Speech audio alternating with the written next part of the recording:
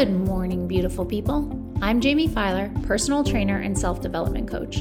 Welcome to your Monday morning mindset shift, where I'm going to teach you how to take what you're thinking and make it better. The glass is always half full, my friends. Today's shift is this. If you're not journaling yet, you need to be. Journaling is a simple yet powerful activity that can have a big impact on your well-being. It's a way to process your thoughts and emotions and can help you make sense of your experiences and feelings.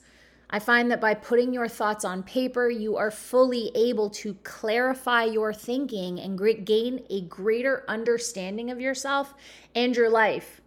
If you can name it, you can tame it. One of the main benefits of journaling is that it can help reduce stress and anxiety.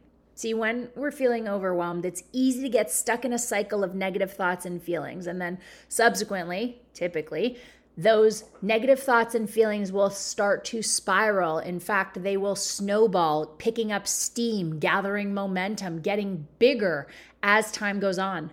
Writing down your thoughts and feelings can help you release them and make space for more positive ones. You're not just sweeping anything under the rug. You are literally replacing those negative thoughts with positive ones, but you can only do that if you create space. Journaling can also help you identify patterns in your thinking and behavior that may be contributing to your stress and anxiety so that you can work on making changes to improve your mental health. I just had a client recently tell me that they reviewed their last 3 years of journaling to see what it is they were thinking about and feeling between yesterday and 3 years ago. The good news is journaling can also be a great tool for boosting self-awareness and self-esteem. By reflecting on your experiences and feelings, like my client did, you can gain a greater understanding of your strengths and areas for growth. So we don't just need to reflect on the negative and what was going poorly and not well, last year or 2 years ago. We can also look at what was going really well, right? What were we doing? What practices, what thoughts, what actions, what habits, conscious and subconscious alike, were we doing that we were successful, let's say last year, but our mental health maybe took a nosedive this year? Can we recreate that?